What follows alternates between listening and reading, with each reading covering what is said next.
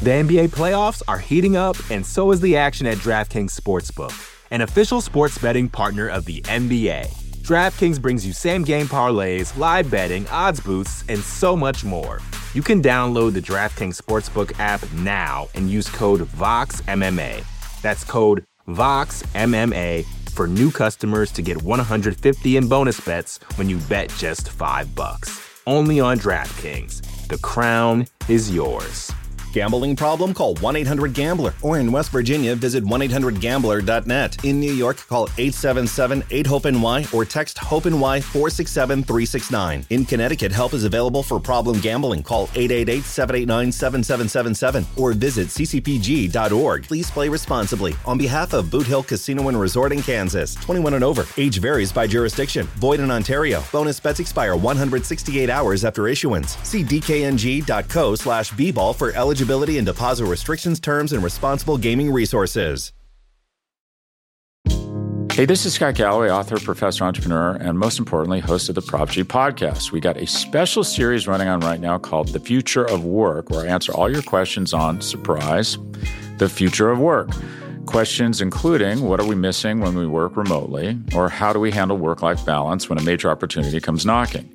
From the provocative to the technical, we're offering insights you won't want to miss. So tune in to The Future of Work, a Prop G Pod special sponsored by Canva. You can find it on the Prop G Pod wherever you get your podcasts.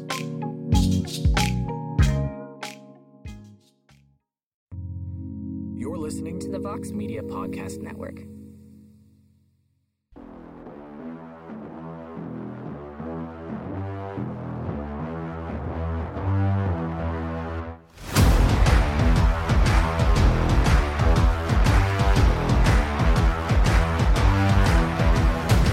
Well, hello there, everybody, and welcome back to a brand new edition of On to the Next One. Yes, the matchmaking crowns are back on following I don't know, we were talking a little bit off air about this. I'll just go with non-memorable, bad luckish UFC Vegas 63 events. But I am Mike Heck, and joining me as always is a man who holds lots of titles. His resume is full of greatness, but no title more important, at least to me, than being my best friend, Mr. Alexander K. Lee. Hello, AK. My best friend, yeah. No matter what happens, no matter what, the quality of the cards that we end up getting every weekend, what's important is that you and I are together and we do the show, and we do it for the listeners. We love all of you guys out there as well. I did not think Saturday's card was that bad. I think my gymnastics score, I said like 7.5. I think it's actually fairly accurate, but it actually went like it went the opposite of the way I expected. I thought it'd be like kind of a mediocre undercard and like a main event that would be really good, that would like carry the whole thing. Instead, of course, we had disappointment in the main event with a very unfortunate Calvin Kattar injury and an undercard, which I thought was like okay. I thought like it had memorable moments at least. It's one of those ones where I think if you take the highlights of it, it'll look better than it was. We had one fight of the night worthy fight, which did not win the bonus, but in Roundtree Jacoby. I thought Trajan Gore's finish was super cool. That's again, we talk about highlight reels. There you go. You're going to be seeing that clip as long as Gore is in the UFC. You'll be seeing that power guillotine choke out for the rest of time. So that was good stuff. There was some of the finishes were the result of, I don't want to say mismatches, but like maybe some fighters that aren't quite in the UFC. Like you could have seen this on an LFA show or CFFC show or Cage Fury. You know what I mean? CFFC and Cage Fury are the same thing. What am I thinking of? No, they're not the same thing. They're not the same thing. What's CFFC? Cage Fury Fighting Championships. Yeah. Cage Warriors is the UK Cage promotion. Warriors, yeah, Cage Europe Warriors. promotion. I meant Cage Warriors. Yeah, Cage Warriors, which I would still say is maybe a lot of the a lot of the fighters there. Probably a notch above some of the fighters we saw today. No disrespect. I think some of these guys can bounce back, but I think anyone who watched Saturday's card will know what I mean. You got some exciting finishes, but again, some of this is regional level stuff. You want to see these kind of finishes, tune into any, Fight Pass card, tune into a lot of free YouTube shows from like Kazakhstan, and you'll see just exciting finishes. So, they're not necessarily a good gauge of the quality of a card, but I did not think the card was that bad. UFC 280 was impossible to try to reach expectations, I think, with all the build. And this one was just, I don't know. It was just, you were asking a lot coming out of that event, and having it on the same night as a ton of boxing fights, Jake Paul, Anderson Silva, all that. It was just really tough for it. This is an early Manhattan Center edition of Monday Night Raw to me. This is like 1995 Monday Night Raw, where you had some names, you had a lot of squash matches. Maybe it wasn't intended to be that way. You had some competitive bouts, and yeah, that's how it was kind of mixed and matched. So yeah, I watched Raw in 95. I didn't really miss an episode in the mid to late 90s, and just like I wouldn't miss this card. But will I go back and ever watch this card again? Probably not.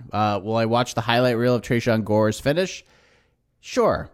Maybe I'll go back, watch Roundtree Jacoby a second time, but I probably won't. But this show sort of gauges how I feel a card went.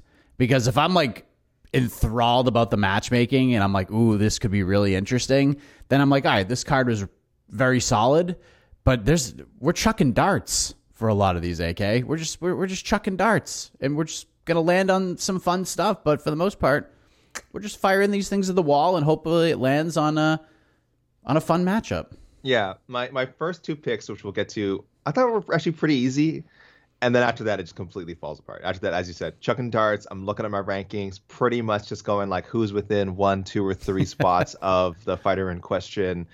Does this person have a fight book? That's it. So didn't take long. I've yet to kind of fully browse through our listener picks. I know I got a few suggestions. So maybe our peoples have some gems that we didn't think about, Mike. That's why we do the listener picks. But I will say for myself, I don't know if there's any matchup that came out of this that I'm like super jazzed about, but especially with the way the main event went. I don't know where you landed on this. I mean, there's only a handful of names, but I don't think any of them, like for me in my mind, are weighted much more heavily than any others.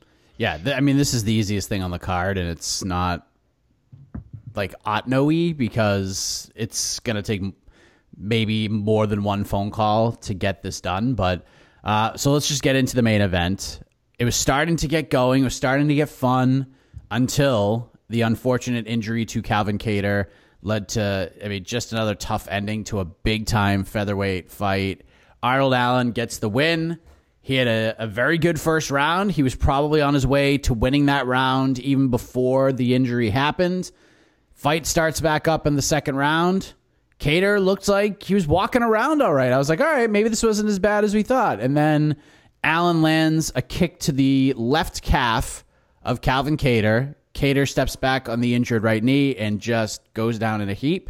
And Allen gets the biggest win of his career in a way that nobody wanted, Allen included. So, AK, I feel like this division might be cursed, at least for the time being. But this result, no matter how you slice it, potentially could lead to a title fight, just not a real title fight, an interim title fight, couldn't it? Like, what do you think? That was like my one thought coming out of this, but how do we do this? I think you have to do, excuse me. I think you have to do interim at this point. Yes, Saturday's result all but guaranteed that the UFC is going to do everything in its power to book Alexander Volkanovski's next fight at 155 pounds against Islam Makhachev at UFC 284 in Perth. I think even the staunchest advocate for the featherweight division, for people who want to see like Volkanovski rack up a few more title defenses there before, going for that champ status. Again, at this point, how can you make a strong case for any of the 145-pound contenders to have that to be a more intriguing fight than Islam Makhachev? It's just not. And this is coming from me, who I said as of a week ago, I was like, I want to see Beneil Dariush get that lightweight title shot, and I want to see Volkanovski fight one of these guys, Yair Rodriguez, Arnold Allen, Josh Emmett, whoever, Calvin Kattar in Perth. So again, sort of a favorable matchup for him to put on a show, but it's a really tough sell now. And these guys that are just below him and below Max they have to resolve it in some way in the cage, I think. So I still, even though I'm still not holding out hope, but I still think there's a chance that the Makhachev fight doesn't happen. I don't think it's Arnold Allen that is going to get that Perth spot if it becomes a featherweight title shot. So Oh, before I say I pick one more thing, Mike. Again, you had said on multiple times, and Volkanovski had said that no one had stepped up, and gosh, this was supposed to be that moment. One of these guys could have really made a statement, and I think even if you thought yes, this was trending towards an Arnold Allen win, the way it ends is just so unsatisfying. And he's got what now? 10 straight. Yeah, 10-0. 10-0 in the UFC, 10 straight at 145 pounds, 12 straight if you include the 2 fights before the UFC, 2 wins. So I landed on, I guess you got to do Josh Emmett. I think you got to do him and Josh Emmett. Throw the interim title on there. Again, I guess the other option is Yair or Mike. I don't know if you came up with someone else. Yeah, we laid this out on the post-fight show. Here's what I think the war room conversation will be like. I think the UFC is going to put 2 names on the board. It's going to be Arnold Allen and Yair Rodriguez. And I think in any scenario here, because of the win streak and regardless of the result and how Allen beat Calvin Kattar, he should be one half of this interim title fight. To me, he's the guy. He has to be there. So while he may not have accomplished everything he wanted to, he becomes one half of this fight no matter what, as long as he's not injured or anything really happened. But maybe that's like the blessing that comes out of this, is that Arnold Allen didn't break his hand or anything crazy happened. Maybe he could turn around 4 or 5 months, fight for an interim title. So to me, I think they're going to give Yair's people a call. And if Yair continues to do Yair things and be just really stubborn, which, by the way, if he chooses to do that, fine. But if he does, they're going to move on without him. And he's Cejudo-ish in a way, where he's just not such a big star. The UFC is going to be like, please, please, please fight. They're not going to do that. So Josh Emmett becomes the next guy in line. You do it in the UK when they go back, and this can be the second title fight under the Leon Edwards, Kamaru Usman welterweight championship trilogy fight. That's where I'm at with this. Like, it's one of those 2 guys. It has to be for an interim title, and I'll just get this out of the way. We're not going to matchmake for Calvin Kattar. I know some of the listeners threw some ideas out there. One in particular stood out, and it actually makes sense, but we're just not going to do it because we just don't know the extent of the injury. I did speak to some people close to Calvin last night. Mentally, they're just crushed by this result. Physically, we just aren't going to know any answers for a few days, because it's not like they went to the hospital and they just did the MRI right there. They're going to go back to Massachusetts. Then they'll get the MRI, and then we'll get the extent of it. Because he could be out for 6 months. He could be out for 2 years. We just don't know. There's too many unknowns. But obviously, AK, we wish the Boston finisher the best in his recovery, and we hope to see him back fighting when he's 100%. That was a bummer, man. That was a bummer. You could see the heartbreak, man. I mean, this is again, we've talked about it. Kattar has fought. People can look at his record. It's like his UFC record. It looks like a pedestrian, like 7-5. You see who he's fought. You see who he's gone 5 rounds with. This is his 5th straight fight, that was scheduled to go 5 rounds. The last 4 all went the distance. And again, Josh Emmett could have gone out of their way. Max Holloway, yes, one-sided, but look how he bounced back against Giga. A great win against Dan Ige with another 5-rounder. It's all ranked guys going back to like Ricardo Lamas for like 29 for the last 3 years, 3+ years. It's nothing but ranked guys, nothing but top 15 guys, top 5, top 10. So it sucks because even though whatever his record is, he's not on a win streak like Arnold Allen. He would have taken Arnold Allen's like momentum and sort of cemented himself as like a guy who just deserves a title shot. We know he's good enough to fight for a world title. He hasn't had that crazy 4, 5, 6 fight win streak in the UFC, but we know he's good enough. If you watch Calvin Kattar fight, this is a guy who you could put in a title fight and nobody would bat an eye. But now, like you said, we have this recovery time. Who knows how long it'll be? And then who knows what the division will look like. He might have to battle his way up all over again. But it does look like we're headed towards interim city, Mike. I like Emmett a little more. I think Yair might be able to sit out his way into a title shot if the Makhachev fight, for whatever reason, let's say Makhachev has to pull out of that fight, injury or something. I feel like Yair would still be the first one they call. No, they're going to do... You don't think so? No, they'll do an interim title fight with Volk versus Beneil Dariush. I would love that. Beneil's going to be Beneil's going to do everything in his power to be the backup on that card. I know, and he should. They'll just probably give him a fight. I don't think he's getting that. I like that idea. I don't think he's getting a title shot. I think they would let Volkanovski defend his title against Yair. I think that's how Yair gets a shot. But that's only, again, if Makhachev can't make it for some reason. Yeah, and it would have to be with like lots of notice. Yeah, like keep sitting months. out, Yair. Yair, keep sitting out. Is what I'm saying. You're politicking your way to an undisputed title shot. You're above. If you think you're above this interim stuff, I support it. I applaud it. I applaud that kind of thinking. My before we move on to the penultimate fight, my first thought after the ending of this card was, I hope you guys all enjoyed the title defenses of Alexander Volkanovski this year, because they were two of the all-time best title defending performances in the history of the UFC. Two perfect games against Korean Zombie. The Max Holloway win, is just, at first I thought the Zombie performance is better, but the Holloway one just continues to age even more gracefully, and that's saying a lot because I was so high on that performance.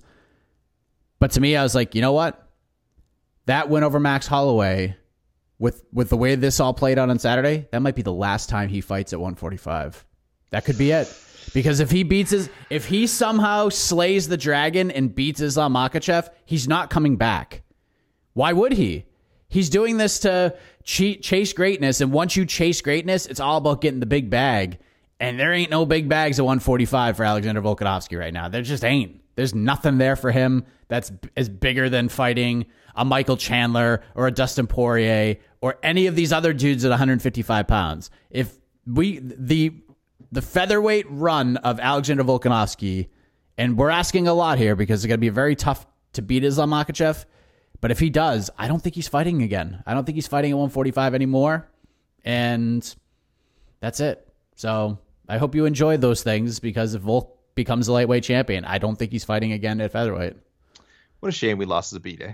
Oh, I know, right? I mean, I think Volkanovski beats him anyway, but I mean, I think that's what an intriguing, sellable fight that would have been. By this point, I think Zabit might have probably scored a couple more big wins or something, and boy, it would have been really intriguing. But yeah, it's a shame we lost that one. Yeah, he has challengers.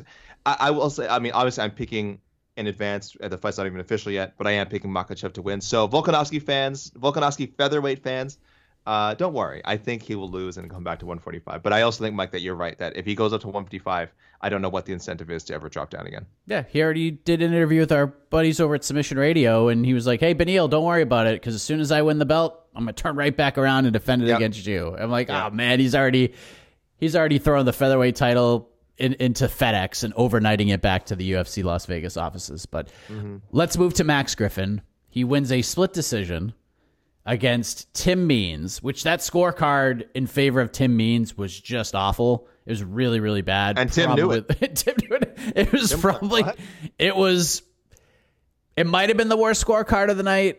I think it was probably the second worst scorecard of the night, individually for the judges. But to be clear, Max wins the penultimate fight. So again, we're getting into dart chucking territory, but I'm going Chaos Williams. I think that's just a fun fight. Let's just do it. I think it lines up nicely. What do you think for Max's next move? Where is Chaos Williams? When did he most recently fight? He fought in May. Okay. Oh, Randy Brown, split decision. Okay. Apologies to the listeners, but there's just so many fights. I really cannot pull. I'm not Jose Youngs. I cannot pull these things off the top of my dome. I for some reason, has he never fought Nico? How has he never fought Nico Price?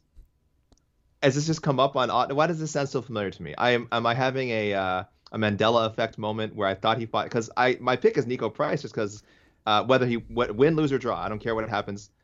Phil Rowe, he's fighting Phil Rowe, UFC Orlando. I don't care if Nico wins, loses, or whatever, however that fight goes, as long as he's not injured. For some reason, I need to see him fight Max Griffin. I just kept thinking this already happened or had been booked. I feel like in my mind, I'm like, I don't know why when I was thinking this fight, I'm like, I need a trilogy between these two. And it's like, they've never even fought before.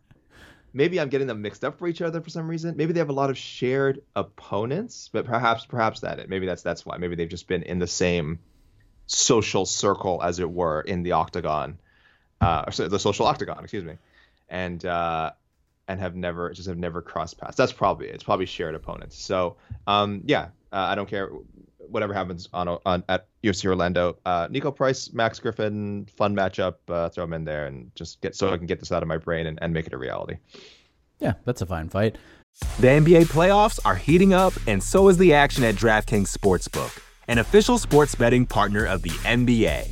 DraftKings brings you same-game parlays, live betting, odds boosts, and so much more. Don't miss out as the NBA postseason winds down. And new customers to DraftKings can bet $5 to get $150 in bonus bets instantly. You can download the DraftKings Sportsbook app now and use code VOXMMA. That's code VOXMMA for new customers to get $150 in bonus bets when you bet just $5. Only on DraftKings. The crown is yours. Gambling problem? Call 1-800-GAMBLER. Or in West Virginia, visit 1-800-GAMBLER.net. In New York, call 877-8-HOPE-NY or text HOPE-NY 467-369. In Connecticut, help is available for problem gambling. Call 888-789-7777 or visit ccpg.org. Please play responsibly. On behalf of Boot Hill Casino and Resort in Kansas, 21 and over. Age varies by jurisdiction. Void in Ontario. Bonus bets expire 168 hours after issuance. See dkng.co/bball for eligibility and deposit restrictions, terms, and responsible gaming resources. Hey, this is Scott Galloway, author, professor, entrepreneur, and most importantly, host of the Prop G podcast. We got a special series running on right now called The Future of Work, where I answer all your questions on, surprise, the future of work. Questions including, what are we missing when we work remotely? Or how do we handle work-life balance when a major opportunity comes knocking? From the provocative to the technical, we're offering insights you won't want to miss. So tune in to The Future of Work, a Prop G Pod special sponsored by Canva. You can find it on the Prop G Pod wherever you get your podcasts. Let's go to Waldo Cortez Acosta. Contender Series alum, picks up a decision win against Jared Vanderaa. And I know we said this after the most recent Jared Vanderaa fight, but Jared Vanderaa, probably not long for this UFC world now. I mean, 5 straight losses. I just don't know. 1-6. 1-6 in the UFC. This was a better performance. Like, there are people on Twitter who thought he might have won the fight. I was not one of those people. But, I mean, just, man, like, the fight IQ has been abysmal. It's just been so bad. And I just don't, like, he's just a fun-loving dude and just wants to get in scraps, but that ain't going to win you fights, man. And I love dancing. Mike, you know me. I always tell people, any chance you have to dance your little heart out. God bless you, Jared Vanderaa. However, if your job is on the line, your UFC job is on the line, maybe don't be dancing in the third round. There's no way he could be confident that he was up on the scorecards. And again, if he's just trying to have a good time and doesn't care and is like, oh, whatever, this is the last fight in his contract, I would assume. And he's like, I'm just going to go and live my life and go fight for PFL or something. Or great. But it was a little strange because I'm like, man, you got to try and get a finish here or something instead of salsa dancing or whatever it was he was doing. So, but hey, again, you're having MMA supposed to be fun. So Jared Vanderaa, don't let me stop you. He has to be, I'm going through my own personal records here, the first fighter with a 1-6 record ever in the UFC. I could be wrong. I'll do a quick look, Mike, while you give us your selection here. But yeah, I don't know. Ever. I mean, we've seen bad runs like that, but not to like come in and just. Oh, I'm wrong. Oh, what do we got? I want you. I think you can guess this. A guy who came into the UFC and in 7 fights is 1-6. Oh, there's multiple. Okay, there's actually, wow, I'm so wrong on this. I see. Yeah, this is why I keep my own personal UFC databases. There are 2 other fighters. One of them you won't get. It's might be 3.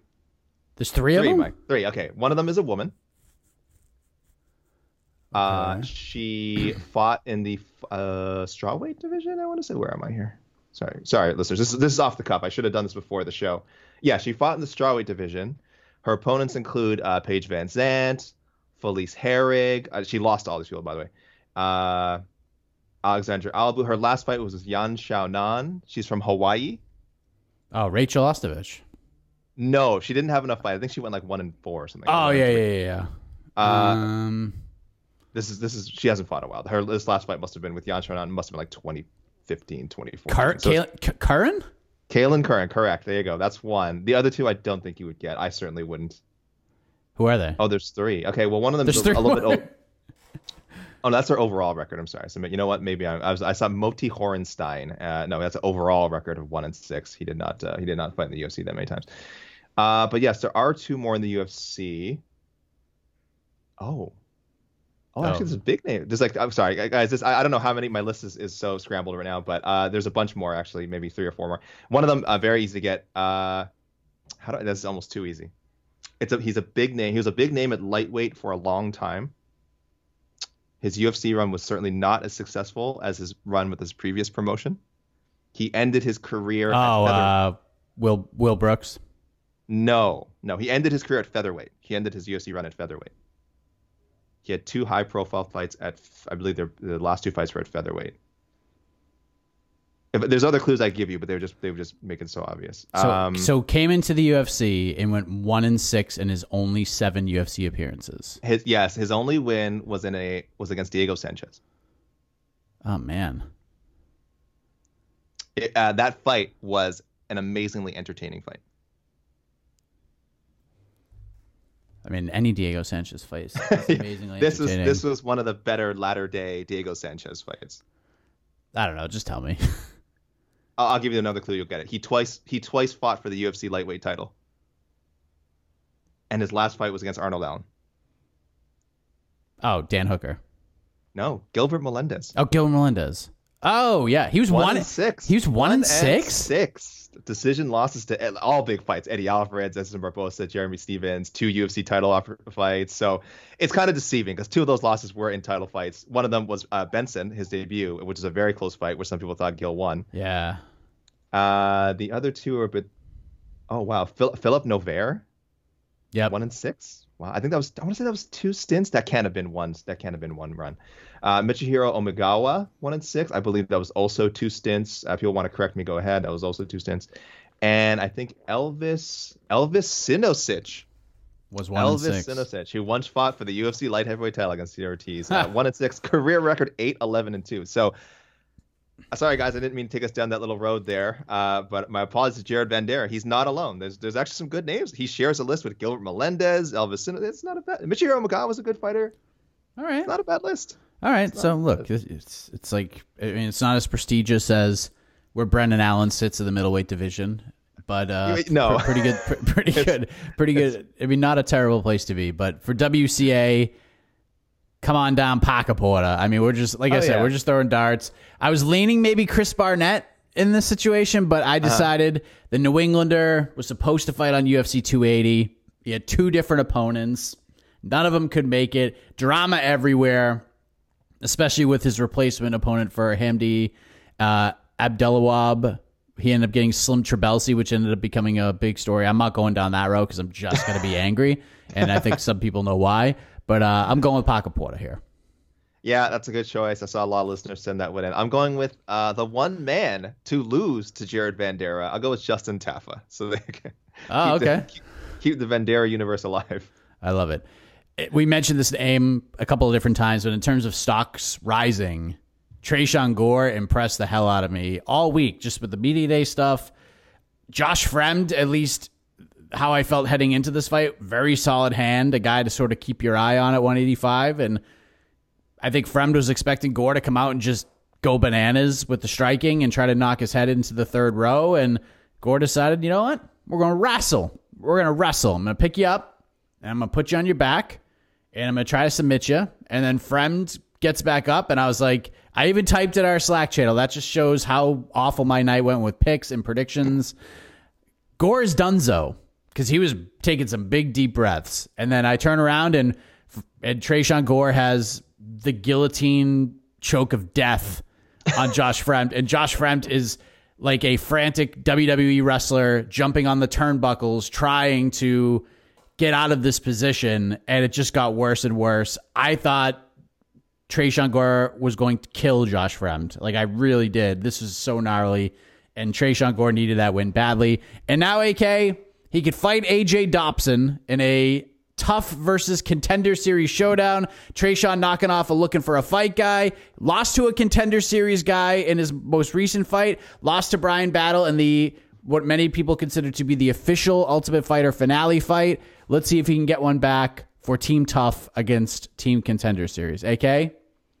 Mike, I hear music. You do? Cue the music. 1, 2, 3, 4. Friends forever. I like it. You went with AJ Dobson. I love it. All the way. AJ Dobson all the way. I'm not super familiar with AJ's like pre-UFC career, but people keep telling me he's supposed to be like a big fight finisher.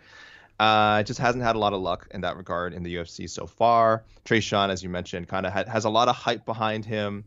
And again, I haven't been super impressed, but I was definitely impressed on Saturday. He took care of business, man. Showed, again, we know he has a lot of potential as a striker, a lot of natural power, but he showed off, man, that a little bit of wrestling, a little bit of submissions, a lot of submission skills, I should say. That was a hell of a guillotine. Josh Fremd himself is like a pretty decent grappler. So to score a win like that, huge. So yeah, Tresean, shut me up big time. Well done, sir. Let's go with him and AJ, and hopefully a big finish for one of these guys. Yeah, Josh Fremd on short notice made his UFC debut against Anthony freaking Hernandez, and tough. And he just scrambled and grappled his way into a fun, compelling fight. And Tresean Gore is just like, we ain't playing that game. So great win for him. We'll see where Tresean Gore goes from here. The main card opens, AK. Maybe the thing I would go back and watch again. Dustin Jacoby versus Khalil Roundtree. This is a great fight. I picked Jacoby to win this one by decision. Anybody by decision in this fight was not a very popular choice, but I went Jacoby by decision because I thought he would wrestle a little bit more. I figured if this one stayed on the feet for long stretches of time, it could be a rough night for Dustin. And I thought Dustin Jacoby clearly won the first 2 rounds. One scorecard in particular, the worst scorecard of this fight card was with this fight. One judge gave Khalil round 1. I don't hate that scorecard. I don't like it, but I don't hate it. Another judge gave Khalil Roundtree round 2, and that scorecard is atrocious. There is just no world where Khalil Roundtree won that second round. There's just no world where that happened. So that kind of killed Dustin Jacoby. The cards were literally everywhere. I just don't know how you can score that second round for Khalil. I don't know. Again, not a robbery. Great fight. And Roundtree doesn't want to fight again until he's in the damn video game, AK. But if he gets put in the video game, who should he face? Yeah, Cyber Khalil. I don't know. So I landed on. Oh well, okay. Well, let me talk about the decision a bit first. I'll do a little impromptu robbery review. I don't plan to do a full write-up. I could be wrong. We'll see. We'll see if our editor comes in knocking later today and says, "Man, people, this Jacoby Roundtree." This is how our editor sounds. Man, if this Jacoby Roundtree, it's got everyone. It's buzzing. It's lighting up social media. We need to take it to the robbery review lab.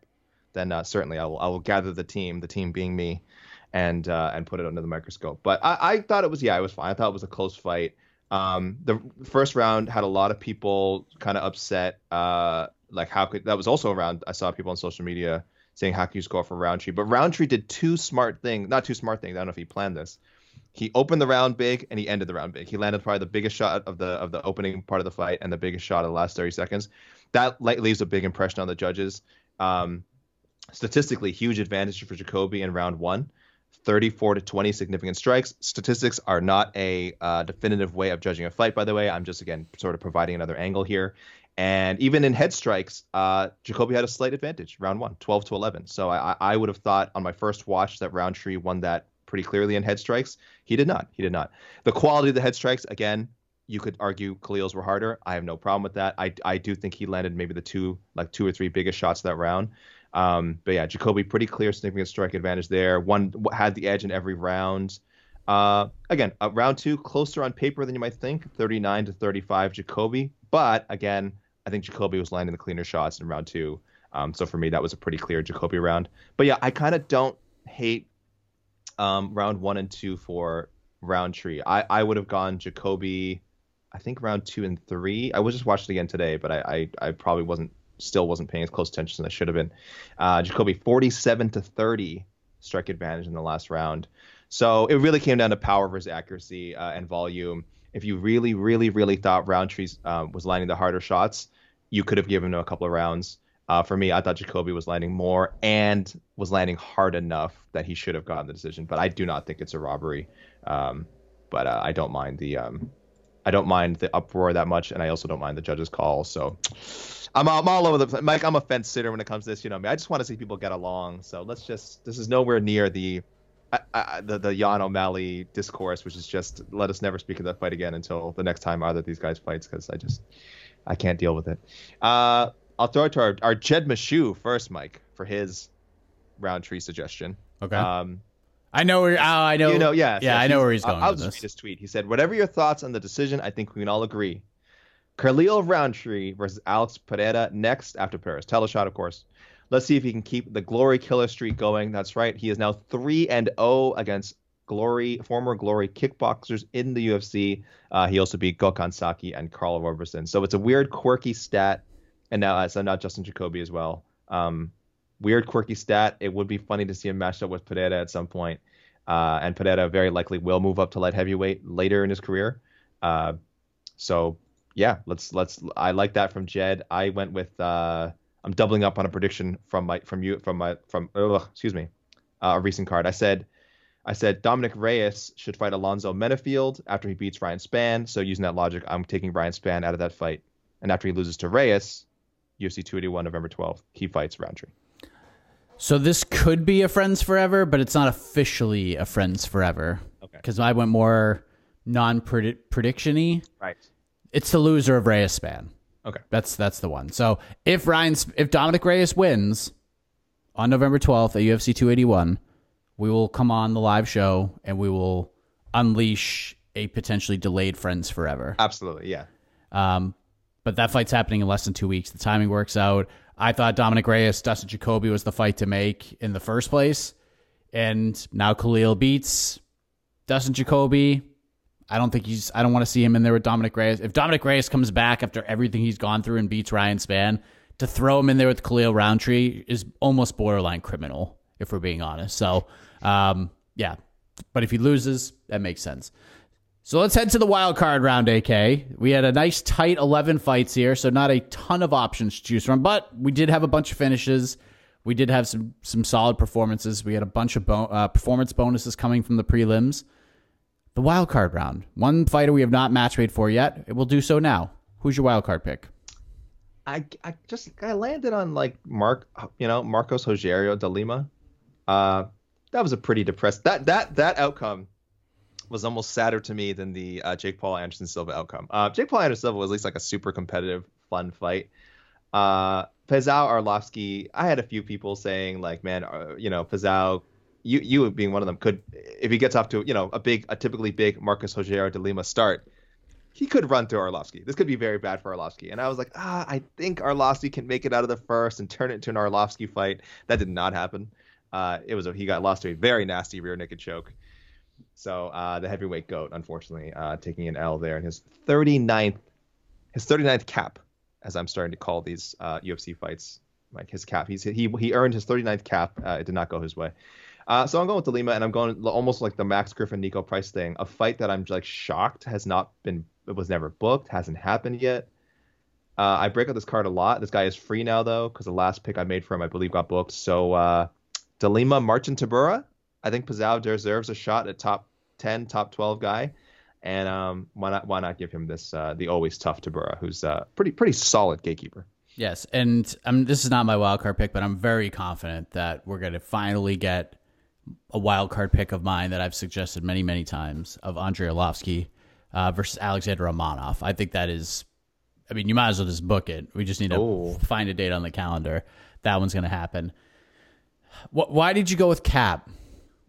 Oh, it's that. You didn't want to go with start? I know you love that. No, I tweeted the other day. I'm not a fan of. I don't understand calling a fight a start. I'm not blaming the people who do it. John Anik does it. Karen Bryan does it. I'm pretty sure that's part of whatever their sort of corporate lingo. They just call it a start. I don't understand. You can't a cap in football, soccer. Means you earned a start because you as opposed to appearing in a game as a sub. There's a distinction between earning a cap and just appearing in a game. They're not the same thing. I think UFC, there's no substitute, and unless they start making the distinction between guys who come in on a short notice fight and there's that's not a start. That's a sub appearance for Joshua Weems. Oh, I like this. That's fine. Interesting. If they start making that distinction, I'm fine with it. I don't think they have in the past. I doubt they will.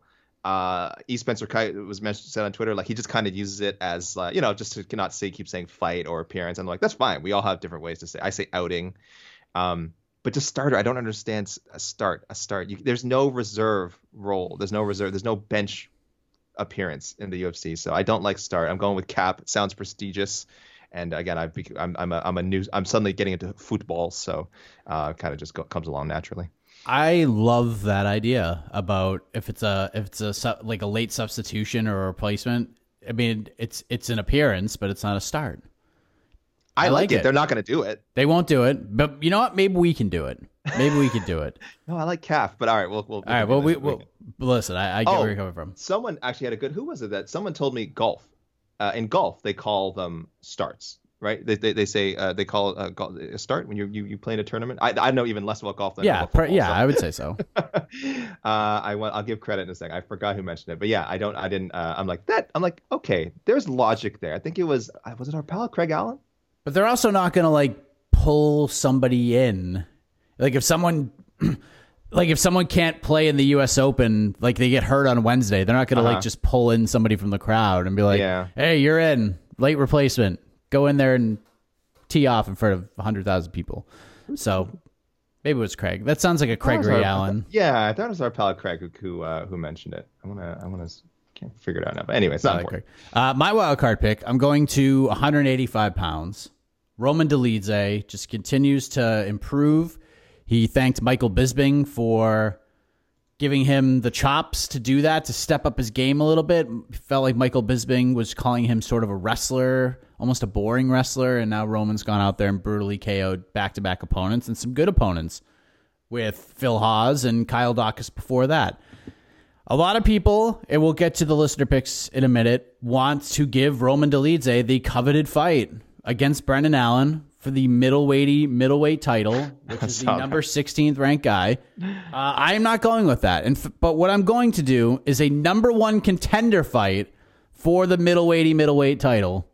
And it is going to be Roman Dolidze versus a man who was victorious just a week prior at UFC 280, Caio Borralho. Oh. I love it. The winner gets that. Brendan Allen for the middleweight title, the coveted number 16 spot. I'm in. Let's put some stakes on these bad boys, and this is huge. This is a number one contender fight. This should be a co-main event, and if it is, I am deeming it as such. This will not be a penultimate fight. A couple things. First off, sorry, it was Spencer who brought up the golf thing. So thank you, Spencer. Spencer Kai, our pal. And regarding that matchup, I love it. I don't know if you saw, there was a disturbing late night notification from the UFC roster watch account that said former middleweight champion and long reigning Krzysztof Jotko, is removed from the roster. I assume, well, we don't know. I assume probably, as people should know, that account is an automated account. It removes names based on like whether fighters are in the rankings pool or not. So when you see a name removed from there, it does not mean they've necessarily been released. They're just, for one reason or another, are not eligible for ranking. Sometimes it's like you saw a drug suspension, stuff like that. So with Jotko, I would imagine he's maybe just a free agent. Maybe not a free agent. His contract ran out. Yeah, it's probably the same situation as when Mickey Gall's name popped up. Yeah, there. Like Mickey Gall. Someone else recently. It happened with someone else recently. With Sarah McMahon. Sarah McMahon is like, she's not. We don't know if she's going anywhere. She's just technically not signed to the UFC now, but it just means she hasn't re-signed yet. Same with Jotko. That's not to say I know for sure that he's coming back.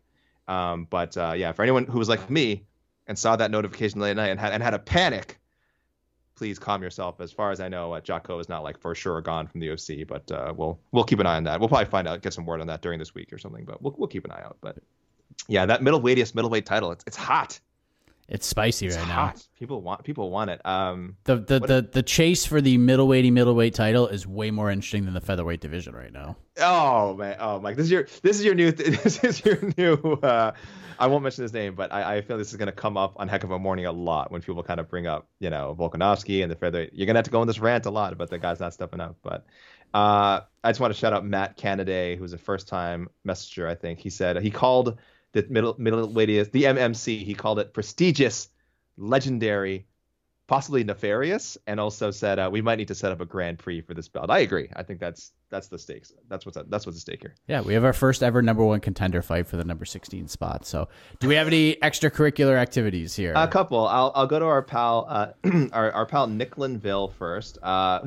Nick is as I mentioned before on a previous show, is studying medicine at Michigan State. So, I'm not saying he's a medical expert. He certainly knows more about health in the human body than we do. So assessing sort of what happened to Phil Haas, Nick said maybe an LCL, maybe an ACL tear, hyperextension, pressure on the outside of the knee would cause damage to both. Both don't usually have excruciating pain like we saw with Tommy Aspinall's MCL tear. Maybe even an OPL, oblique popliteal ligament, Mike. I'm sure. I don't know why I read that out. You know what OPL is. Yeah. The old. Our listeners do too. I don't know why I even explained it. Since it has one of the biggest effects on preventing knee hypertension.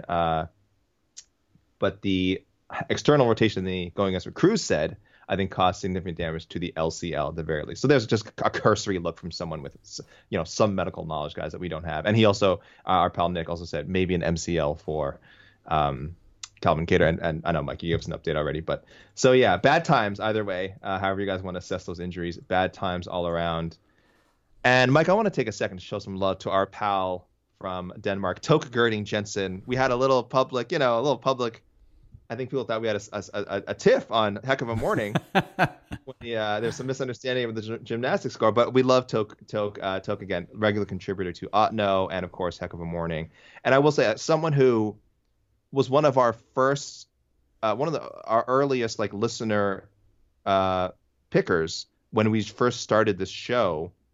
Now we get a lot of submissions, and I love everyone. But before, it was maybe a handful. We got 3 or 4, and it was a fun thing to do. And I didn't think we'd ever get necessarily that many more. But Toke was one of the first, and the fact that he was from Denmark in another time zone, like an international listener and contributor, really was made me feel like we were onto something. I really felt like, oh wow, we're reaching people somewhere. And this is a good idea. And now here we are, however many episodes in. So Toke, I love you, buddy. Well, let's never fight again. I love it. It's only a kick, a jump, a block. It's only a serve. It's only a tackle, a run. It's only for the fans. After all, it's only pressure. You got this. Adidas.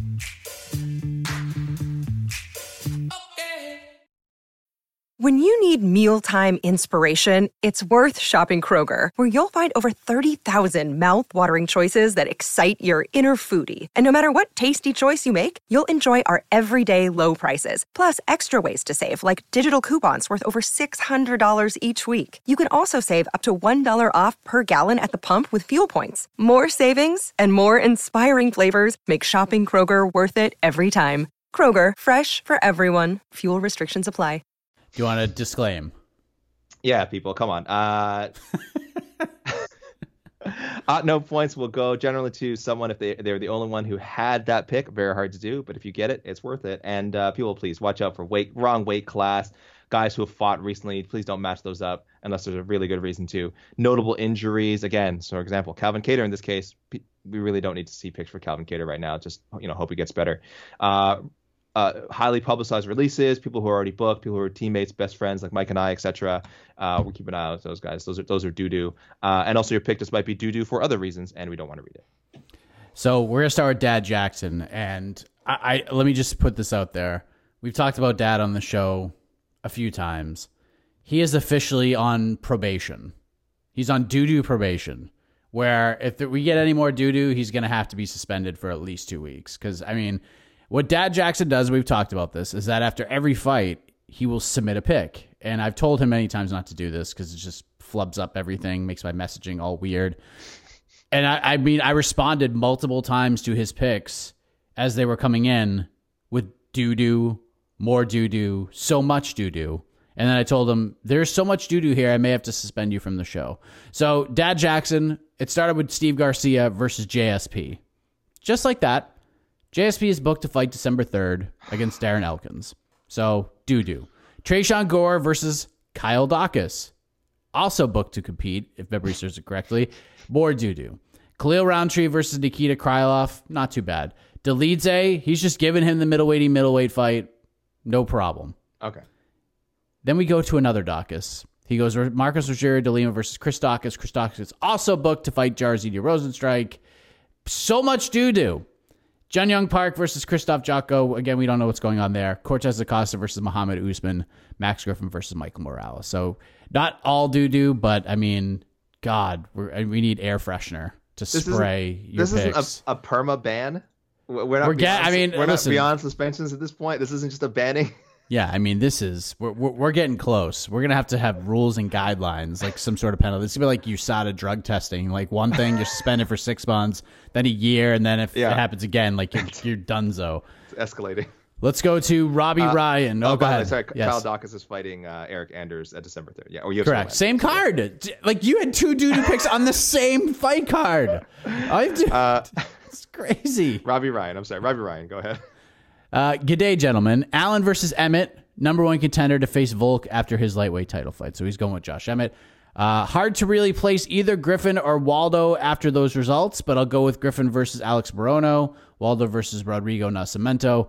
And then he gives us a suggestion. Also, do yourselves a favor and check out some of the action in the Rugby League World Cup going on right now. I believe it's broadcast on Fight over there.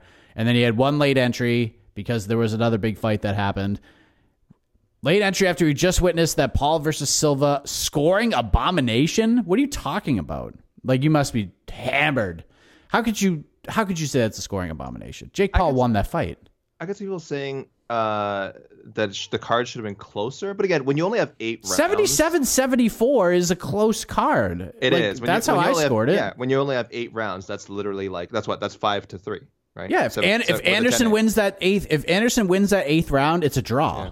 Like, that's a draw. I had a very wide card for Paul. I did have it 78-73, but that essentially means I had it 6. Again, it's an 8-round fight. So I had it 6-2. A couple of the rounds were toss-ups. And there was a 10-8. There was a 10-8, which makes it look worse than it was, right? Because that's 73 looks so low. But again, when you get a knockdown like that. So it's not a scoring atrocity. Listen, I'm like everyone. I wish Anderson Silva had won. I am on record as tweeting literally before the fight started that Jake Paul was about to get his ass whipped. I was very wrong. It was a very fun fight. And I think Jake Paul pretty clearly won a decision. And it shouldn't be that surprising. Anderson Silva's 47 years old. Yeah. I don't think we can discount the age factor enough in combat sports, guys. Like, I know we all want to think like, oh, well, Anderson Silva's like a much better, and I guess what in like a 10-minute sparring session where they're just like fooling around, I bet Anderson Silva might clown Jake Paul. But like in an actual like fight now where both guys are pushing their sort of cardio, everything, their physique to the limit, the younger guy is just going to have an advantage. This is in any sport. Pick any sport, combat sports especially, but any sport. That's just how it goes. So I will strongly believe Anderson Silva 10 years ago, 37-year-old Anderson, I think beats Jake Paul easily. Even this version, not like Jake Paul 10 years ago, because Jake Paul 10 years ago would have been 15. Take this version of Jake Paul, transport him back to fight a 37-year-old Anderson Silva. Anderson Silva washes him, but 47 is it's an age, guys. 47. I don't know if he washes them, but he. You don't think so? And Silva probably wins, but I don't think he'd wash them because I mean, Silva's age showed a little bit in that fight, but he was the same Anderson in a lot of ways. Like we would have been we would have been frustrating watching that fight, even if it was 37-year-old Anderson, because he would have done the same shit. This is true. I saw comments after, man, was something wrong with Silva? Like, it felt like he wasn't throwing a lot in some of those rounds. I'm like, that's how Anderson Silva. Have you never watched Anderson Silva fight? He doesn't throw a lot, and then he gets the lasers on, and then he starts obliterating guys. But again, it's a lot harder to turn that switch on when you're a bit older. And to Jake Paul, the other thing you have to remember, guys, about Jake Paul is this is not your typical person coming in 7-0, 6-0, 7-0 as a pro. This is someone with a lot of money, a lot of resources, has nothing and has dedicated nothing, all of that to training. Most boxers who are 6-0, 7-0, guess what? They don't have that luxury. Even if let's say you're a big time prospect, you might have a gym looking after you. They don't have the resources that Jake Paul has. So he's like legitimately not a terrible boxer. I wouldn't throw him in there with another 25-year-old like 15-0, 16-0 prospect or anything. But where he is, like, he's legitimately not bad. But it's because he can afford to. So you shouldn't be in disbelief that this guy has developed some skills. He has advantages that other boxers don't have. boxers that would normally be in his situation don't have, and he's taken advantage of them. So credit to him in that regard. But I don't think you can have too much of a beef with how that fight was scored. No, if you call it, I mean, if you're saying Anderson won, then you just don't know how to score fights. He likes Jake Paul versus Paulo Costa. He goes, I know UFC contract, blah, blah, blah, but come on, it would be fun. It'd be so fun. That would be so fun. Yeah. Listen, Jake, I got a lot of crap for my prediction, not because I said I was predicting a draw, and we were very close to getting that. Like, it could have happened heading into that 8th round. The knockdown happens. Turns out it wouldn't have mattered anyways because of the wider scoring. But I wrote in my thing, I was like, I'm sorry. Jake Paul is a better boxer than Anderson Silva. Like, he's going to be the better boxer. Anderson Silva, but like, is a better kickboxer and a better mixed martial arts striker. But pure boxing, Jake Paul was the better boxer. And people are like, oh, come on. You just watched it for 8 rounds. Jake Paul is a better boxer than Anderson Silva. He outboxed him. I saw people saying, Jake Paul was taking a wild shots, like maybe he's swinging at air in times. So, like, did you see Anderson Silva missed with a lot of hate? Like, Anderson Silva started throwing, like, when he finally started opening up and throwing haymakers, he missed a lot of punches. So people are criticizing Paul for looking wild. You're definitely looking at it as in a biased way because Anderson Silva missed. They both missed a lot of their power shots, but Anderson Silva missed a lot. This was not super accurate laser Silva that we saw in MMA during his prime. This was 47-year-old 5 pro boxing bouts Anderson Silva. So yeah, he got outboxed. Anderson Silva even gave him credit after. He gave him credit for his tactics. He said, like, this guy had a game plan. GSP broke it down as well, saying how the body work and. I thought he made great use of the clinch. I know people want to boo the clinch, and like, guess what, guys? That's part of boxing. That's part of boxing. If your opponent's starting to open up, you clinch them, and Anderson Silva can do all the rolling his eyes and kind of like little shots inside. It's your job to work out of that and find a way to get yourself back into situations where you can work, right? So I can't believe we're having to praise Jake Paul's boxing this much, but this is where we are now, Mike. This is where we are having to play devil's advocate for the problem child. God. Yeah. So yeah, let's move on. JD Felt had no matchmaking suggestions, but he has a nickname suggestion. I think the nickname thing is getting very popular thanks to the silence behind the violence, Jonathan Martinez. He wants to call Khalil Roundtree Round 3 Roundtree. Oh, I actually dig it because Round 3 Roundtree on Saturday was pretty damn good. Okay. And it rhymes, and it makes sense. Okay, he's more known for his first round knockout. That's the thing. He has a lot of first round knockouts. I don't remember the Eric Anders fight. I'm just looking at his record right now. I don't remember the Eric Anders fight. I don't remember. Was that a late third? If that was a late that was in the third round, but but that's because Eric Anders is the toughest human being in the world, or at least he was that night, and the referees and his team were just terrible and allowed this fight to continue. This was 30. I'm looking at this guy. 30-26 is across the board. Oh, yeah. Okay, I see. I remember. Yes, okay. This is vaguely coming back to me now. Okay. We'll workshop it. It sounds cool. It's got potential. I need to see more. He's not Yoel Romero. But okay. We should have called him round 3. No, this rhymes. This is better. Okay, I like it. John Ray, Park versus Haas, Hajira de Lima versus Augusto Sakai. He's with Jed. Roundtree versus Alex Pereira if he loses to Izzy because he's the glory killer. Jared Vandera versus whoever Ben Rothwell just killed in BKFC. Griffin versus Chaos Williams. Allen versus Emmett, I guess. And then he's going with Cater versus Ortega because both coming off injuries and number 1 contender fights, the timelines may match up. It won't be a number 1 contenders fight, I don't think, but that would be depending, how the timelines go. That's probably a logical 2023 matchup somewhere down the road if both guys are healthy. Dave said, I like Max Griffin versus Chaos Williams. Outside question, are you and Connor doing the watch party again for UFC 281? What should I say about this? If I was a betting man, I would bet on yes, but to say it's done, it would not be accurate, but I don't know yet. It's looking good. That's what I'll say. It's not done. It's in the works, targeted, if you will, perhaps, but more discussions need to be had. Hopefully we'll have an answer sometime this week, but it's not done yet. Would it possibly be done in South Carolina this time? No, or it will more not. Southern? No, it will not. Okay. All right. Gears are in motion. Are you saying gears? Targeted. We're targeted. We're targeted to make it happen. Okay. All right. And it will. And what we did for 280. I will say this: what we did for 280, if it happens, it will be like that every single time. In the studio, fun times. Can you get that jabroni Helwani in there? Can you get that? Maybe. He's a busy dude. He is busy. And let me say, he did a great job on the Showtime broadcast. I was so. I mean, we're friends there. We're maybe a little biased. I thought he did an amazing job. He didn't oversell sort of his, the MMA angle he was bringing, but he was one of the guys kind of telling them like, this is how Silva fights, talking about the main event. So, he did his part there, and I just thought throughout did a great job hosting. And him and GSP, my fellow Canadians, Mike, I'm so proud. GSP was a shining light when he wasn't being asked, hey, are you going to come out of retirement / do you want to fight Anderson Silva someday? When he wasn't having to answer those questions, and even then he did his best with those. When he was just being asked to provide his analysis, it was wonderful. I'm struggling to remember the name of the man who was with the desk with him signing off at the end of the show, but he had this like huge smile on his face, and I'm like, I would be smiling that way too if I got to hang out with GSP. So very cool. I think he was genuinely loved by the crowd, and a great addition to the broadcast. So Showtime, well done, bring in the GOAT. Yeah. Last thing I'll say about the watch party thing, it's everyone loved it. Obviously the higher ups loved it. It's a logistics thing right now because the UFC event is in New York as well. So we're trying to staff the roster, I guess is the best way to say it. So we're trying to figure it out. Intriguing. So stay tuned. Nothing officially done. If everybody had their druthers, it's going to happen. But stay tuned for an official announcement if we get there. This could be even better. This could be even better than Watch Party 1. It could be.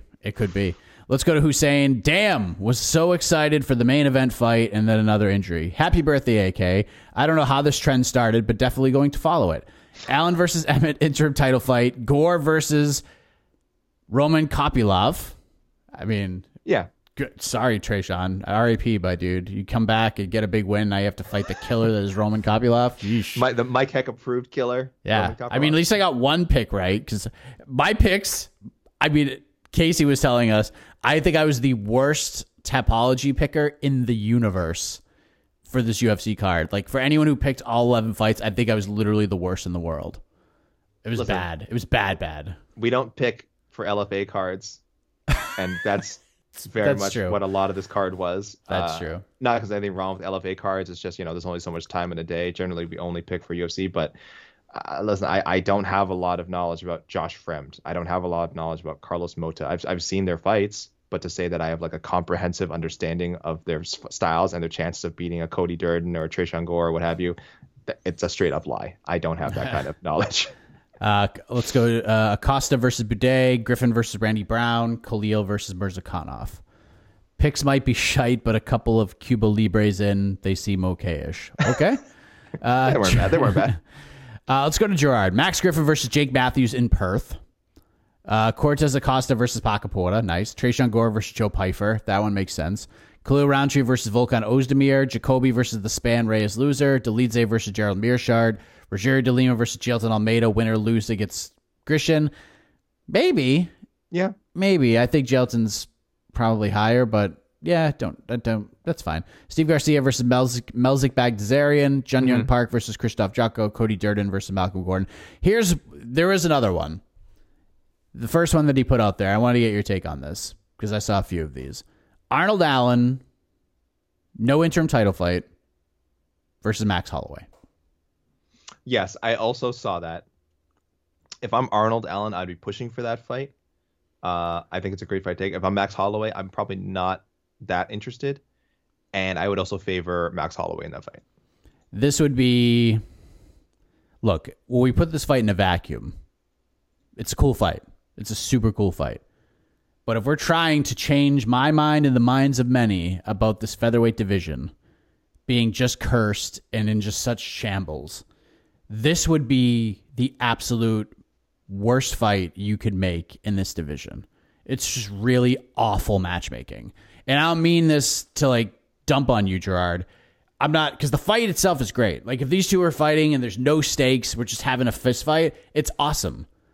But if we're using this to potentially catapult Arnold Allen to a title fight, if you're pushing this as a sort of number one contender fight, I'm picking Max Holloway to beat Arnold Allen. Like, Max wins this fight in my eyes. And then what did you just do? You just screwed yourself again. You cannot keep throwing Max Holloway into these fights because he's just going to keep beating these guys. And then we're in the same position we're in now. Does anybody want to see Alexander Volkanovski, Max Holloway 4? No, nobody wants to see that. So if Max just wants fun fights at this point, like, just give him fun ones. And he did put some stakes on it. If Arnold wins, he's the number one contender, and then Max makes a permanent move to 55, but you can't put that in a contract. No, you don't make that fight because Max Holloway probably wins that fight, and then we're just like, what are we doing here? And then we're back at the same conversation. Yeah, I understand we want to build guys off of, former champions. I was going to say former stars. Max is still a star. Former champions, former contenders. But you also want to do that in situations where it's a favorable matchup for the guy you're trying to build, and that's just doesn't describe a lot of people who you would throw in there against Max Holloway right now. So yeah, it's not worth the risk. Yeah, as you said, cool fight and avoid. But if we're doing some pro wrestling style booking here, I would not want that to be made right now. Yeah. By the way, do Max Holloway versus like Edson Barboza? That's fun. Love it. By the way, what is up with this Durden? Did Malcolm Gordon? Is there beef or something? I saw so many Durden Malcolm Gordon ones. Is it just they're in the same-ish range? I guess in a division that doesn't have that many guys. Like, yeah, maybe. I don't understand that. Like, I got like at least like three different people, and that's just the ones I've looked at so far that recommended. So I don't know if there's heat there, but hey, UFC, book it, I guess. I think we got something. I think we're cooking with gas here. Marcus has his image. Let's see if we have anything new. Cortez Acosta versus Hamdi Abdulwahab. Trayshawn Gore versus SD Dumas. Khalil Roundtree, Alonzo Menafield, Dustin Jacoby, Tyson Pedro. Toby, another image. Do we have anything else? He likes Alan Yair, interim belt. Max Griffin versus Vicente Luque. Tim Means, Matt Brown 2. Acosta versus Tanner Bozer. Gore versus Tulian. What else do we have? Jacoby versus Jimmy Crute. I don't mind that one. We could do that in maybe in Perth in February. Whenever Crute comes back, there's a lot of intriguing fights for him. There really are. Just gotta get healthy. Phil Haas versus Nick Maximoff. DeLima versus the Dacus Rosenstrike loser. Nice job. No doo-doo. Well done. Excellent. What else do we have here? Rodriguez versus Willie Cat Santos. All right. Harry Dewaskin. C-Rod versus Simon Oliveira. Cody Durden versus Tyson Nam. Steve Garcia versus Austin Lingo if Garcia resigns. I guess maybe that was the last fight in his deal. I was not aware of that. Iron Turtle versus Petrosian in South Korea. Roman Dolidze, Anthony Hernandez. Khalil Roundtree, Azamat. Mirzakhanov. Jacoby Menafield. Gore versus Holmes. Waldo versus Boudet. Griffin versus Ian Gary. What do you think about that idea? Wait, Gore versus... Hold on. Gore versus... I'll get to the Ian Gary thing in a sec. Gore versus Holmes. Trayshawn Gore versus Joseph Holmes. Why? Why not? I don't know. Like you said, again, we got another tough versus contender series fight. Joseph Holmes has UFC wins. He's probably going to get released. He has one UFC win. He's probably going to get released, right? Is he 1 and 2? Maybe not. Yeah, they're both 1 and 2. Yeah, all right. Sorry, what was the Ian Gary suggestion? Max Griffin versus Ian Gary. Too much? No, I think Ian Gary, if we're going to compare him to, like, for example, a Paddy Pimblett, I think is a little bit, I think the ceiling's a bit higher. I think he's a little bit further ahead skill wise. And I say this, people know this as someone who thinks Paddy Pimblett's actually pretty good. No, I don't think it's bad at all. You could argue it's too soon, but again, a guy like Ian Gary, I don't think losses are going to kill him. It's nice for him to be undefeated. He's got that nice, shiny, undefeated record. But I think putting him in there with guys with Max Griffin, win or lose, is like really good for him. He's a young guy, so I'm into that for sure. I like, out of all these sort of European prospects, these ones I like to talk and get over, Ian Gary, I think, at least to me, I mean, Muhammad Kayev's really good. I think Ian Gary's like superstar ceiling is maybe higher than anybody else's. Just, I mean, he's just so. What they need to do, and Ian Gary's been calling for this the entire time, and it's not just putting him on the same card as Conor. If they do that, it's probably not a horrible idea. But the UFC needs to go back to Ireland, and they need to put this man on the card, and they need to get him over. Because go in there, get a win, let that fan base go bananas for him, and that's what they need to do. That's going to be huge for him. So I do agree. Throw him on that card. A lot of interesting options, but to me, he's very far along, and he's super young. And when he says he's going to fight for a title, I don't know if I'm willing to go that far yet, but I'm much more willing to go there with Ian Gary than I am with Paddy Pimblett. So we'll see what happens. But I think Ian's got to fight. Don't put him. I mean, if he fights in the UK, cool, but you got to get him on an Ireland card sooner rather than later. We just got a last minute one, and then I'll turn it over to you. Chris London, Griffin versus Michel Pereira, Tim Means versus Tony Ferguson, Vandera versus Hamdy. Wow, Chris, what are you, Jared Vandera's cousin? You're giving him another fight. All right. Gore versus Park, Roundtree versus Jung, Jacoby Menafield, Dolidze versus the loser of Jack Hermanson versus Derek Brunson, AK. That's a little bit of a steppy. We're just shooting over the middleweight title. Wait, that was for Dolidze? Like that. Yeah, Dolidze versus the loser of Derek Brunson, Jack Hermanson. I don't hate it. I don't either. Interesting pick. DeLima versus Ivanov. Yep. Arlovsky versus Romanov. Garcia, Steven Peter. Hold on. Whoa, DeLima versus who? Ivanov. Blagoy? Doo-doo. Why? They fought? When? They just fought, didn't they? UFC 274. Yeah. That's right. They fought already. Doo-doo. Sorry. So a little dash of dew for me, and this was the last second pick. No, that's not. You are blameless in this. What are you talking about? There's no doo-doo for you. All right, so you get doo. You get my doo as well. Steve Garcia versus Steven Peterson. Battle of wins over Chase Hooper, I guess, and then last pick is Cody Durden versus Tatsuro Taira. That. I could definitely see that happening. Did this person matchmake for Vandera and not for Waldo? He sure did. He sure did.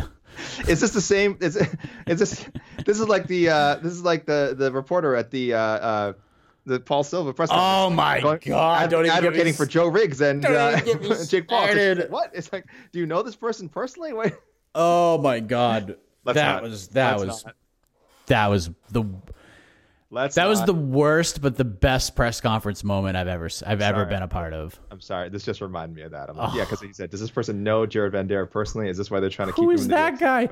I mean, I'm sorry. I would think if you knew who Anderson Silva was, you would certainly know who Joe Riggs was. That was tough. That was a tough line. Wow, that was a tough line. And then Nikisa mercifully comes in. He's like, "All right, thanks," and move on to the next question. Let's move on. Yeah. And poor Joe Riggs having to catch a stray from Jake Paul, who said, "I blame myself. I blame myself because I brought up Jake Paul to Joe Riggs before Joe Riggs fought Josh Dyer, and we have an article on MMAfighting.com. Joe Riggs says he's not done with fighting after this one and would fight Jake Paul for free. Yes, I remember that, and you're certainly, but I don't know if that's what this reporter was referencing. I just feel like they're a hardcore MMA fan, which is great, and they want to see Joe Riggs get a big money fight like that. But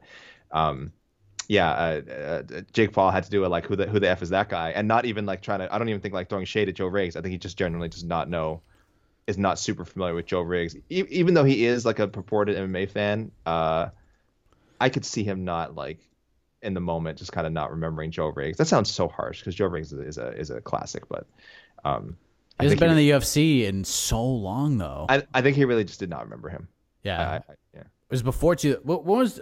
I just want to look this up real quick. Was it because his whole deal is Anderson Silva kind of was an idol. Is Jake Paul?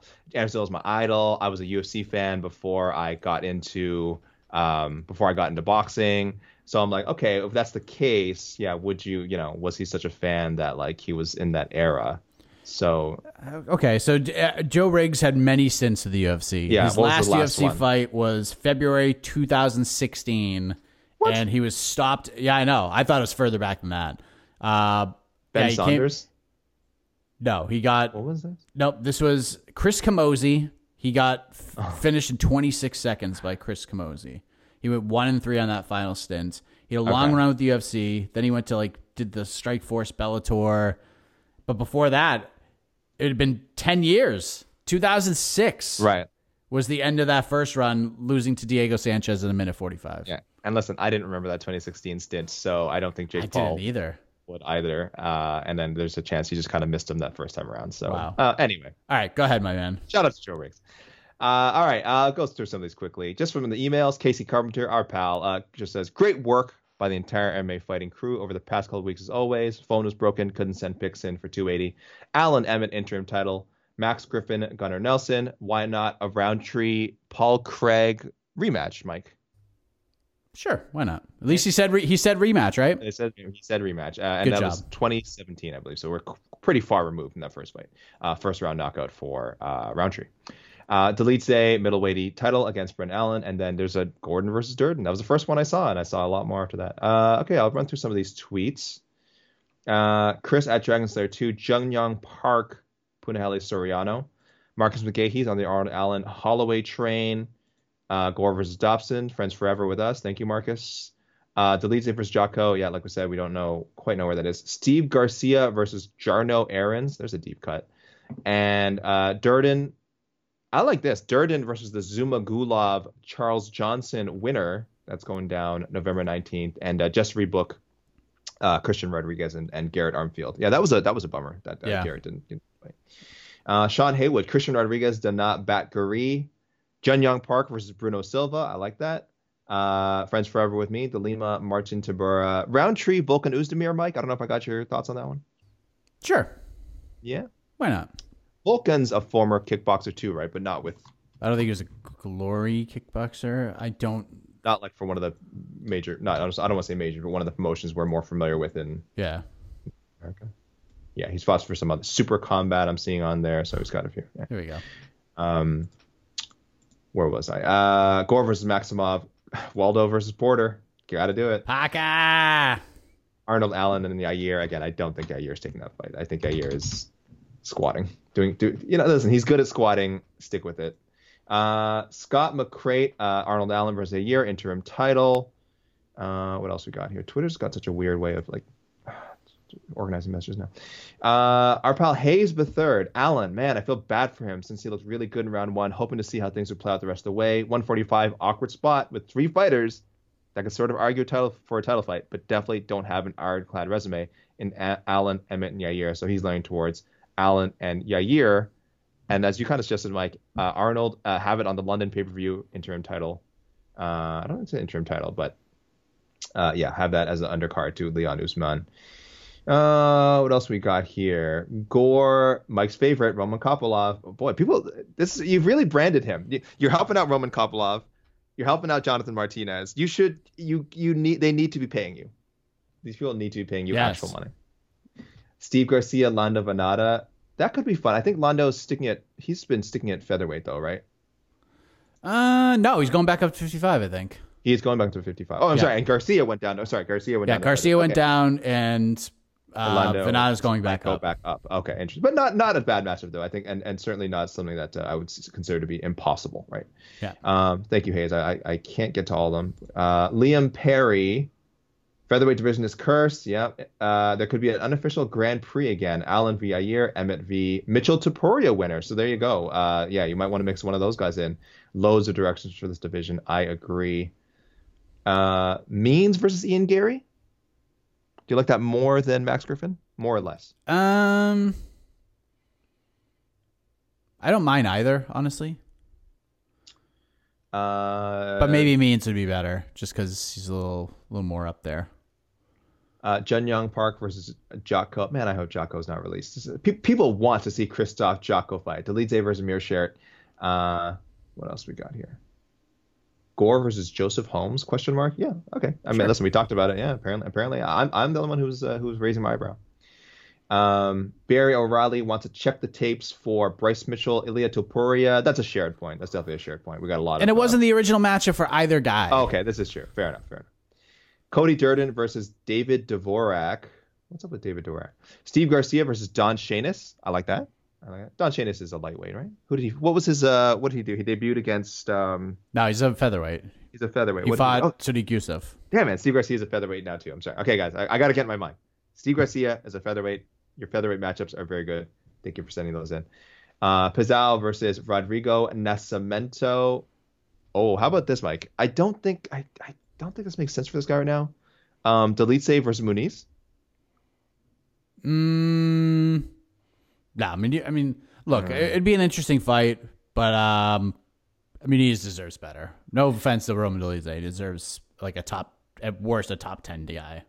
I'm gonna stop short of calling this doo-doo, but I think this is not a good matchup for Khalil Roundtree. Jailton Almeida. Almeida comes back to light heavy. Yikes.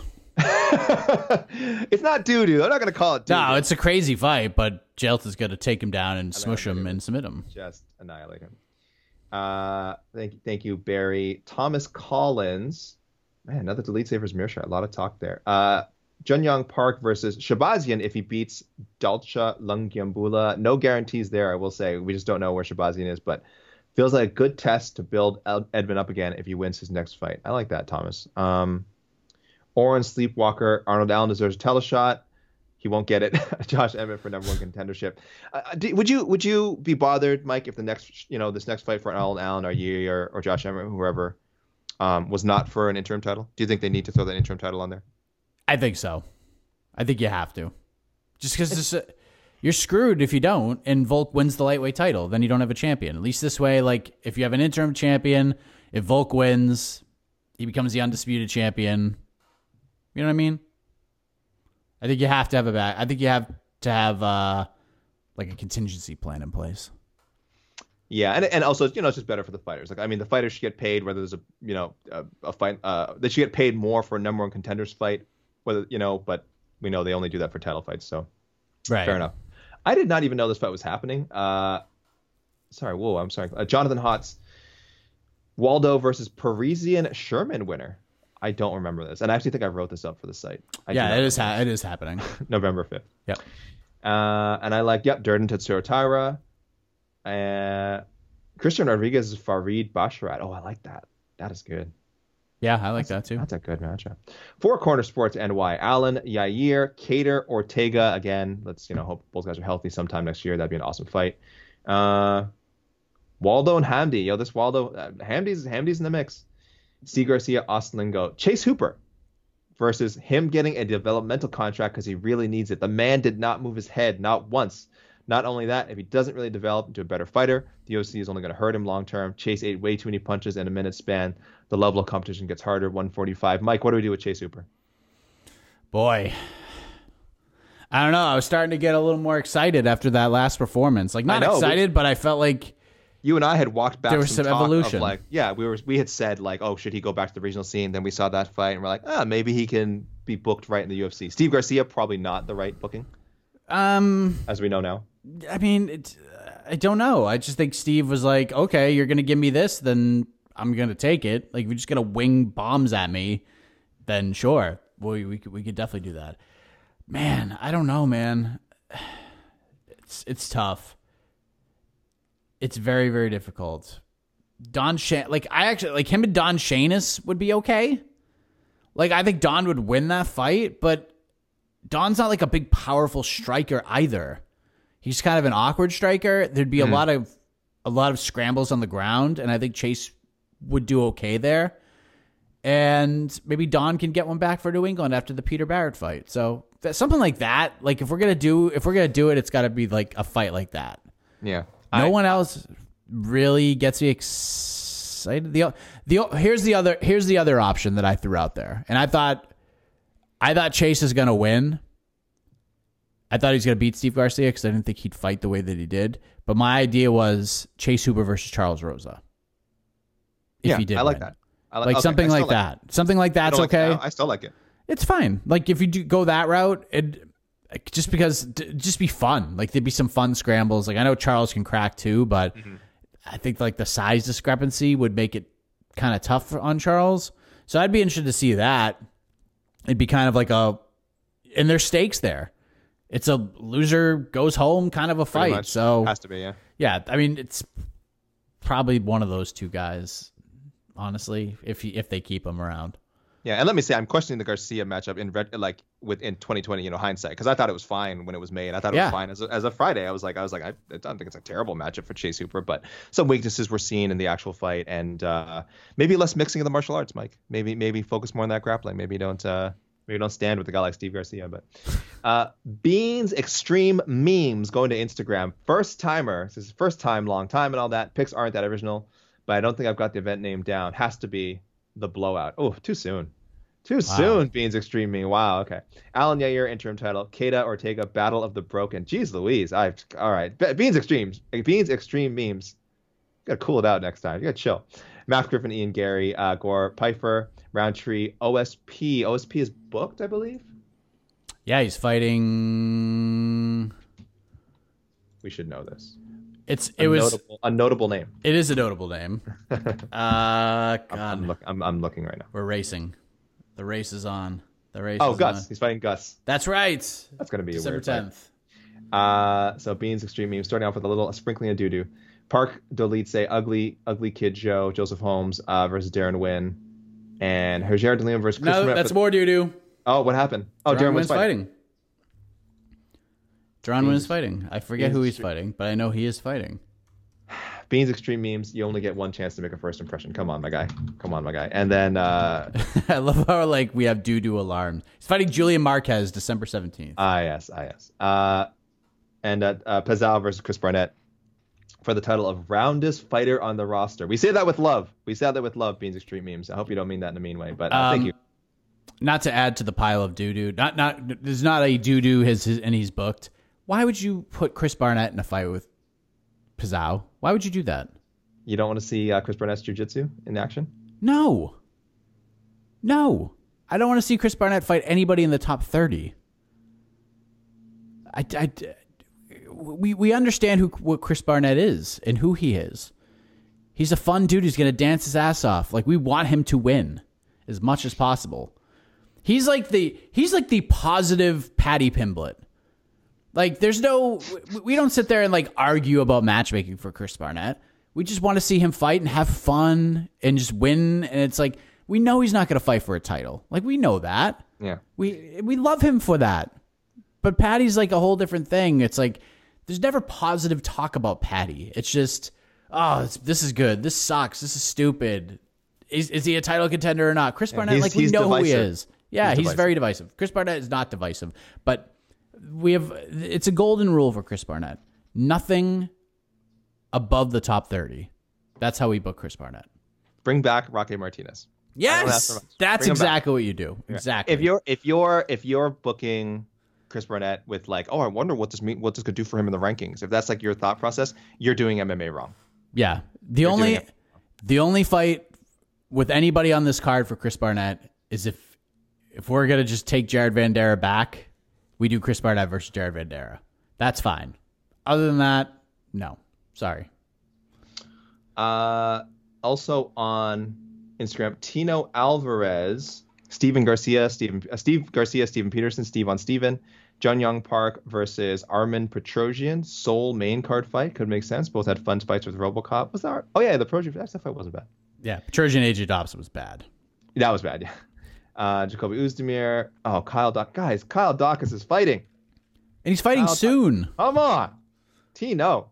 I do like the Max Griffin Gunnar Nelson suggestion. This has come a few times.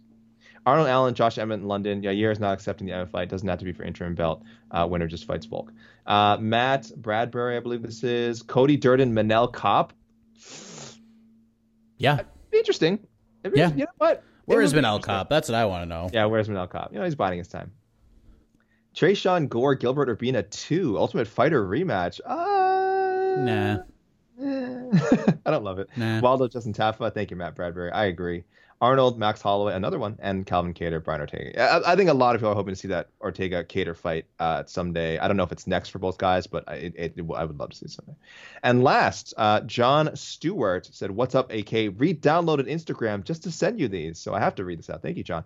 Alan Emmett, interim title fight. Griffin, Cass Williams. There you go, Mike. Acosta, Chris Barnett. No. Oh, no. That one's okay. That one's fine. okay. Yeah, sorry. Yeah. No Pazal. No Marcos Geraldine. Dolidze, Anthony Hernandez, Cody Durden, Malcolm Gordon.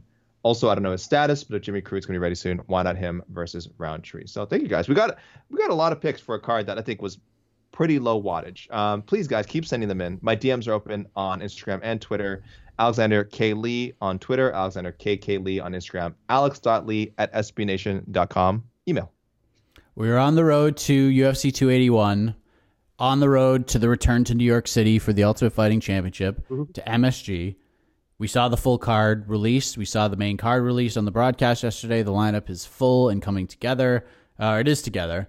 But before that happens, we are back next Saturday with UFC Vegas 64. Early day MMA. Pretty much the same as what we saw this past Saturday. Main event on paper, not as compelling as this past one on Saturday. Hopefully it leads to better results. But to me, the card as a whole, this Vegas 64 card, much better than Vegas 63 as a whole. Of course, main event, Marina Rodriguez versus Amanda Lemos. That was not the original main event. That was supposed to be Bryce Mitchell versus Movsar Evloev. Co-main event, Neil Magny versus Daniel Rodriguez. Great fight. Josh Parisian, Chase Sherman going down. Tagir Ulanbekov versus Nate Maness. Great fight. Mark Madsen, Grant Dawson. Very interesting fight. Yep. Jailton Almeida versus Maxim Grishin. Derek Mitter versus Shalion Nurdenbiecki. That fight is going to be insanity. We get the return of Miranda Maverick on this card against Shanna Young. Speaking of returns, Benito Lopez is back fighting Mario Batista. Crazy. Jinyu Fry versus Polyana Viana. Johnny Munoz Jr. versus Ludwig Sholinian. Jake Hadley trying to get that first UFC win against fellow Contender Series alum and New Englander Carlos Candelario. That should just be an absolute dogfight. And Ramona Pascual back inside the octagon, taking on Tamaris Vidal, who I believe is making her UFC debut. Yes, she is making her UFC debut. And I didn't even know this was happening. And I can't even see. She fought LFA 126 in her last fight. There we go. She's got wins over Martina Genderova. Yeah, I didn't even know this. She has a lot. Her lone loss as a pro was to Carol Hossa in March of 2019. Hey, Tamaris Vidal, listen, apologies if we don't know a lot about you, but hey, show us what we're missing. Show us what we're missing, and put on a great performance next week. What a weird, by the way, we tell people it's going to be a weird rankings cycle we're in this time. There was a big gap between I think our last two rankings. Not so much this time. Now we're going after every UFC pay-per-view. So now there's a much shorter gap between 280 and 281. So look to hear from our rankings panel soon. And I don't know how much we're gonna have to say unless I don't know. We see some titles change hands, but we'll talk more about 281 later. Vegas 64 next week. Okay, I'm intrigued, Mike. I'm intrigued. You give me a little bit of. You sold me on it a little bit. Yeah, this is a good card. This is a deeper card than this past Saturday's, but we'll talk all about that from a matchmaking perspective next week on the program. We are done for Alexander K. Lee. I am Mike Heck. Always remember, don't take this stuff too seriously. MMA is supposed to be fun, and we'll have more fun next week following UFC Vegas 64 right here on to the next one, the podcast. You're listening to the Vox Media Podcast Network. The NBA playoffs are heating up, and so is the action at DraftKings Sportsbook, an official sports betting partner of the NBA. DraftKings brings you same-game parlays, live betting, odds boosts, and so much more. You can download the DraftKings Sportsbook app now and use code VOXMMA. That's code VOXMMA for new customers to get $150 in bonus bets when you bet just $5. Only on DraftKings. The crown is yours.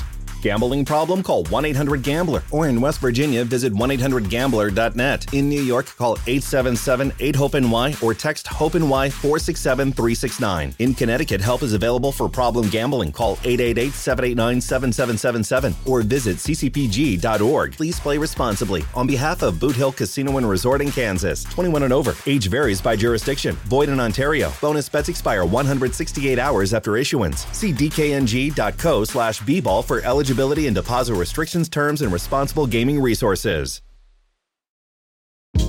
Hey, this is Scott Galloway, author, professor, entrepreneur, and most importantly, host of the Prop G podcast. We got a special series running on right now called The Future of Work, where I answer all your questions on, surprise, the future of work. Questions including, what are we missing when we work remotely? Or how do we handle work-life balance when a major opportunity comes knocking? From the provocative to the technical, we're offering insights you won't want to miss. So tune in to The Future of Work, a Prop G Pod special sponsored by Canva. You can find it on the Prop G Pod wherever you get your podcasts.